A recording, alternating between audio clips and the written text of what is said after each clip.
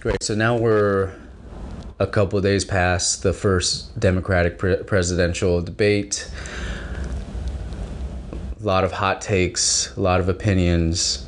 How do you think it went? Well,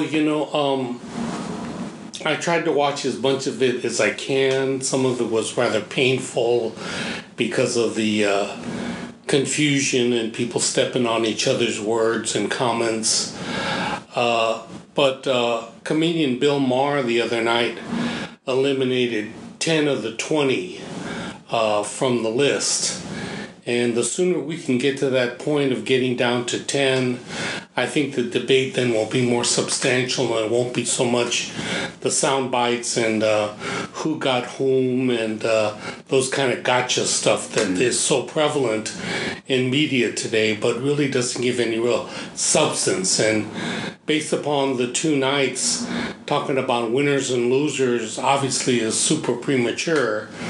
But some people did very well just in the short time that they had. But in terms of the campaign itself, overall, it's just the beginning. In years past, how quickly does the field start paring down? Well, I got to believe that some of them are going to be thinking immediately that maybe they should drop out. Mm-hmm. I mean, we talked about it with the first podcast as being a job interview. Some of them may continue that sort of ilk, but at a certain point it just becomes an ego trip. On the plus side, showing the depth of the bench potentially that the Democratic Party has.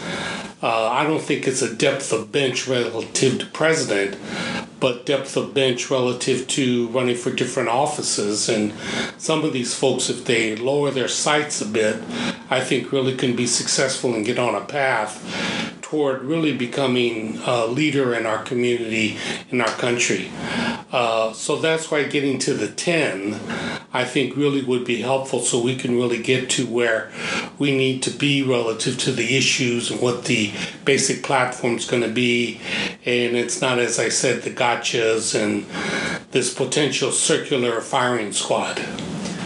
So since we weren't able to get that depth and get it really into the issues and people's stances too much, what was noteworthy to you? What did you come out of this with? Well, it reinforced what we said the last time. For me, the top four are pretty clear. Both Elizabeth Warren and Kamala Harris, in the short time that they had, both did well, appointed themselves well. The two old guys, Bernie and Biden, had rough days. Bernie was just Bernie, and Biden, people got to remember in the re-election of Obama in 2012, remember the first debate he had with Romney? He did really badly in it, and people were really upset. You can't judge this on one debate or one issue, whether it's how he voted back in the 70s on the issue of court-mandated or federal-mandated busing. So it's going to take some time to sort this out.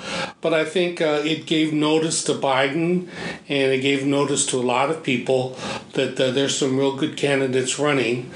But the 10 is where we need to be so we can get more depth, and then it's going to be whittled down from there. I think I used the word willow before, but whittle is what I mean by getting down to a workable number where we can really have some good discussion. At this point, what would your 10 be? Well, I don't know if I can say it right off the top of my head, but the four that I've mentioned, Cory Booker's still in there, Beto's gone, Castro did a good job, but you're not going to be able to win on immigration alone, so he's got to share what his other positions are. Tulsi Gabbard from Hawaii, I think, although not a lot in quantity, but in terms of substance, and the fact that she was attacked for past positions on LGBTQ, people don't come out of the womb with progressive ideas and the best point of view. They're subject to how they're brought up, their families, their community, so forth and so on. So her willingness to look at mistakes being made and fixing them and talking about how she looks at the world now is really important. So she's still in it. I don't know, the senator from New York, what's her name? The one that got rid of the senator from Minnesota. What's her name? Her name slips my mind. There's so many. I think she's just too strident and too narrow. So I don't think she's still in it. De Blasio, the mayor of New York City, he's not in it anymore. He should be running for governor. So that's some of it. That's how I see the mayor.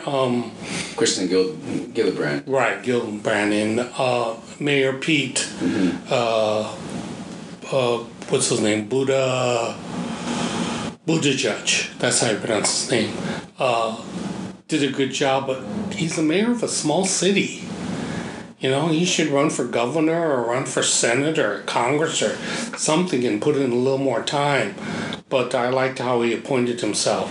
But I think it's still with the four, and then Cory Booker's around the edges, but there's only going to be so much room for an African-American candidate, and I think Kamala Harris is really establishing herself as that candidate. What are you looking for going into the next round? When is the next debate? It's in late July in Detroit. You know, the thing that I come away from the first debates, I really look at the preparation that Kamala Harris' staff must have done, being able to get a sense of what scripted things she wanted to have in her pocket to throw out on the table at the right time. The thing about the food fight, and the public doesn't want a food fight, and get everybody in line in terms of that second night was really a great line, but it was rehearsed, and someone had thought that this is going to come up and this is what you can use. The thing about being offended or heart-struck by Biden's vote back in 70, that's going to work one time. The line about being, and I was that little girl, that's going to happen one time. It's done. It's not going to keep happening. And the interesting thing in the general election, stuff that the Democrats are attacking Biden or each other on, Trump's not going to be able to do it. Trump's not going to be able to attack Biden on his votes on busing. Right. You know, so again, it's the primary versus the general. But I think the challenge for Biden is that he took it on the chin a bit. You know, let's see what happens. He's still polling in the 30s, low 30s. Kamala's gone up. She's probably up there with Warren, and then Bernie's above. So it's still the top four. But that's the thing. Cory Booker may try to pull it out and be offended by how Biden voted. I think Biden's staff really didn't do a good job for him in preparing. And I know it's a double-edged sword, but you got to let Bernie be Bernie. And they're afraid if he's not scripted, he's going to go off the rails and say something stupid. But that's also his strength, being sincere and saying what he's feeling and how he's changed. You got to let him do that. And so it's going to be interesting. Again, the staff for Kamala Harris really had some very good insights in terms of looking at what potentially could happen. So she had some scripted things. Those didn't come off the top of her head. Right. But that's good prep work. You know, and Biden's people just sort of went in there and tried to script him, and he's not a scriptable guy. His strength is going to be his sincerity and his folksiness and being able to talk directly to people. And it's going to be, again, a double-edged sword for him in terms of his record and things that he's done. But he's done a ton of stuff. So he's made mistakes. He's had victories. He's got to focus on what he's done with Obama. But again, remember that first debate with Mitt Romney. Obama really didn't do well at all, and everybody was really worried. And then the next debate, he really came back. Now, I'm not saying Biden is Obama, but I wouldn't be too worried about it, and we need to see what happens. But Kamala Harris, I think the challenge for Kamala is that she's got to look at where her positions are going to be. She's already walking back the whole thing about Medicare for all. Because if she comes out against private insurance, I understand what people are saying, but a lot of people have private insurance and they're happy with it. So saying you're going to take that off the table is really a tough position to have. So if you look at how things lay out, the only real credible candidate for the moderate and the centrist is Biden. And then you have Bernie, Elizabeth Warren, Kamala Harris, less so, and several of the others, Andrew and others, that are going for the progressive vote. So they're going to cut that all up. Biden's the only one that's sort of the centrist moderate.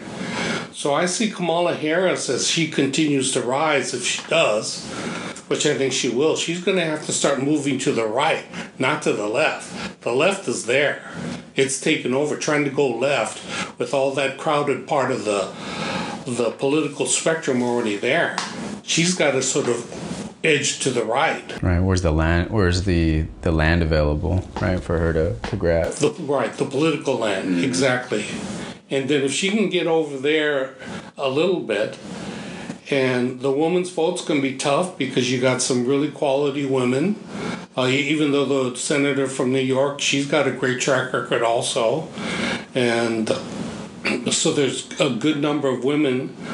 The New Age thinker, the philosopher woman, I forgot her name, Marianne, I think something, but she hopefully won't be in this too long. And that's how I think it plays out. I see moving forward, this is just the beginning. Kamala Harris has got to watch how she steps, and she's not going to out-left Bernie or Elizabeth Warren. Right. So she's got to find, I think there's open real estate on the Biden side, that she could be just a little less left. She can't be socialist. She's got to walk back in the Medicare for all. You know, Biden's got a real good position relative to the moderates in terms of adding and advancing Obamacare. So it's going to be interesting how they jockey for position. But with 20 people, it's not going to help anybody. 10, we're going to start getting to where it has an impact in terms of people saying, ooh, I like this person. It is interesting as all the candidates are jockeying for position. How do you balance pushing hard with your stances and your beliefs and your positioning versus letting yourself kind of go with the flow and finding that, okay, because it makes sense, right? The far left is the further left you go, it's more and more busy, right? So it naturally pushes you towards the middle a little bit more. So do you allow yourself would Kamala or whoever would allow themselves to kind of go with the current that way? Well, that's the problem when you look at the election relative to the primary election versus the general election. In the Democratic primary, the delegates that vote, they're the ones that are much more to the left. And so as you try to appeal to them to get their vote, particularly in California where Kamala's got to do really well, you know, when you look at that, as she tacks to the left to try to get the primary vote, she's got to keep in mind that she's got to be more in the middle to get the general vote. And as this thing gets all divvied up, you know, in terms of who gets what part of the vote, it's going to be slicing the bologna pretty thin on the progressive side. And with the other moderates, they're not even going to be in it. I mean, some of these folks that I can't even, Tim, the congressman, and the ex-governor of Colorado, and those folks aren't going to be in it. So they're going to vacate the moderate middle part, and it's just going to be there for Bernie unless he just totally self-destructs. And so again, I go back to my original thesis about looking at this as a bi-generational, bi-gender ticket. Not just the president's candidate, but the ticket. And so you could attack Bernie and say, well, his time is up, as he said, to give a soundbite to all of his enemies. You know, his time is up. You're right, Joe. Your time is up. This attacking the older folks, saying you guys ought to just get out of the way. If Bernie and Biden attacked the young people, said, you inexperienced knuckleheads, get out of the way, people would be up in arms. So this ageism is, I think, going to be problematic when you look at how the voters are. And if you look at it in the empirical data, there's going to be a good turnout for presidential, as there always is. But the folks that carry the day are the older ones, not the young ones. Right. Getting them to vote is going to be tough. And then you look at the ethnic vote, the African American vote's great vote. They're registered already. They vote once they decide who their candidate's going to be. And I believe they're going to really be jazzed and stick with Kamala to a certain point. But they're going to have Biden in their peripheral vision for sure.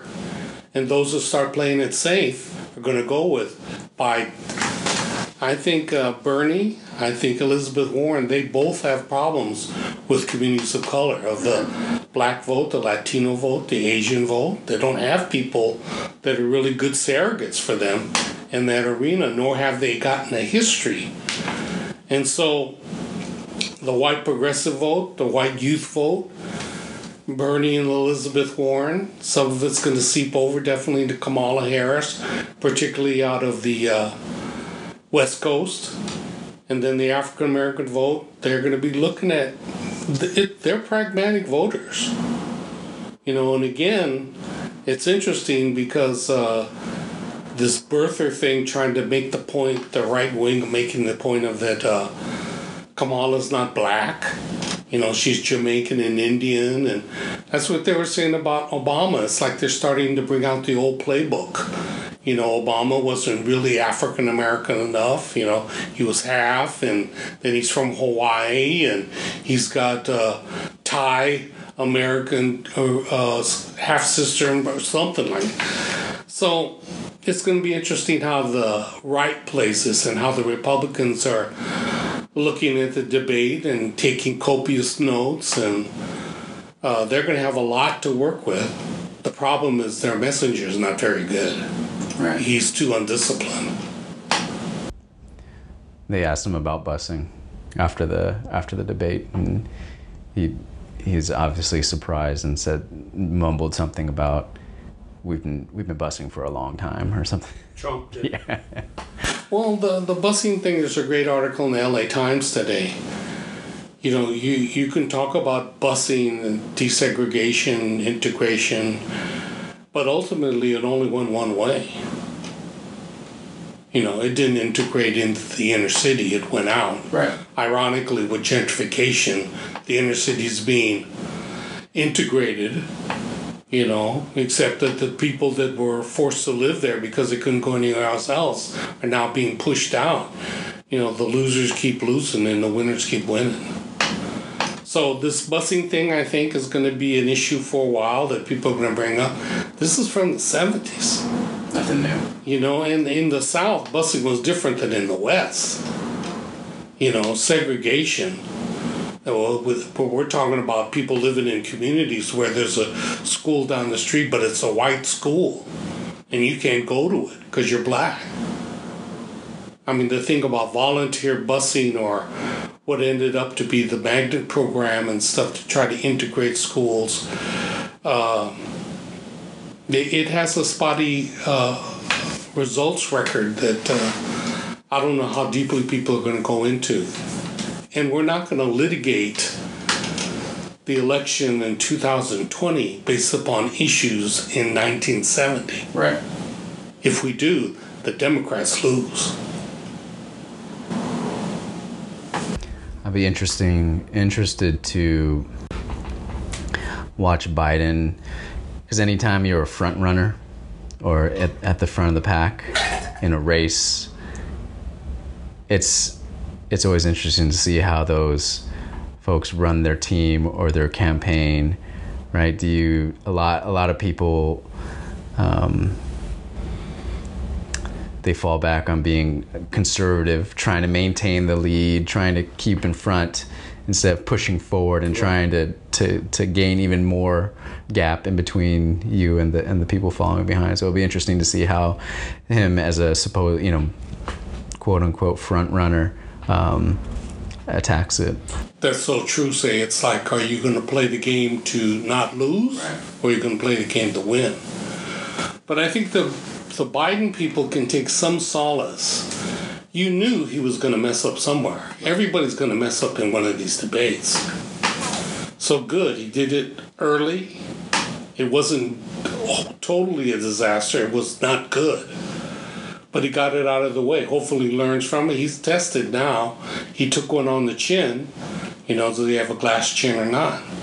So I think in some ways it's going to be good for that to get out of the way and for him then to be able to look at what he needs to correct early on. This is going to be forgotten soon enough. Yeah. And the other side of the coin is that Kamala's gone from someone that just wasn't moving after a good start to now she's in the top 4. So now that target isn't on other people's backs, it's on her back. So they're going to start looking into her record. And I don't know how Cory Booker handles this. It was interesting on the first debate, Mayor de Blasio from New York tried to out-black Cory Booker by saying, I'm the only one up here on the dais of the 10 of us that has a black son, and I have to explain to him what's going on relative to the issues with the police. That's a pretty bold statement to say, and I obviously adopted a black son, which is true, I believe. But Cory Booker ended up trying to have to say, well, I'm black too, And that's not how you win this thing. So I don't know if he goes after Kamala to try to fight for his share of the black vote. He's definitely going to go after Biden because Biden's the front runner, but Cory's in a weird position. On one hand, he tries to play this Obama-esque, bring people together, red, blue, we are all purple. He has that kind of approach in his soaring oratory. And then he becomes the angry black man, and he's one of the co-sponsors of the reparations bill right now. So I don't know how that plays. So it's going to be interesting how people piece this together. I wonder if a lot of them go, this journey helps them really figure out, either formulate their, how they're going to be when they legitimately try to make that next big step and run for president, right? This is where they really flush it out, right? Cory Booker, he's not going to be the candidate, but realistically, but does he go through this process and figure that out? Yeah. Right? This is how I can put my spin on, trying to have that Obama-esque element, but still be whatever, he wants to be type of deal. I think that hits the nail right on the head. That's what I think a lot of the motivation is for some of these candidates. Right. Is to use this as a test run, to learn. And the thing that the Senator Cory Booker's got to learn is that he can't be Obama. He's got to be Cory Booker. So what is that? He's got a great backstory, but just like you said, using this as an opportunity to really figure out how he can move forward. But so much of this in politics, if not all of it, but so much of this in politics is timing. Right time, the right place, and you hope you're the right person. And if one of those three things isn't right, it doesn't happen. Not in politics.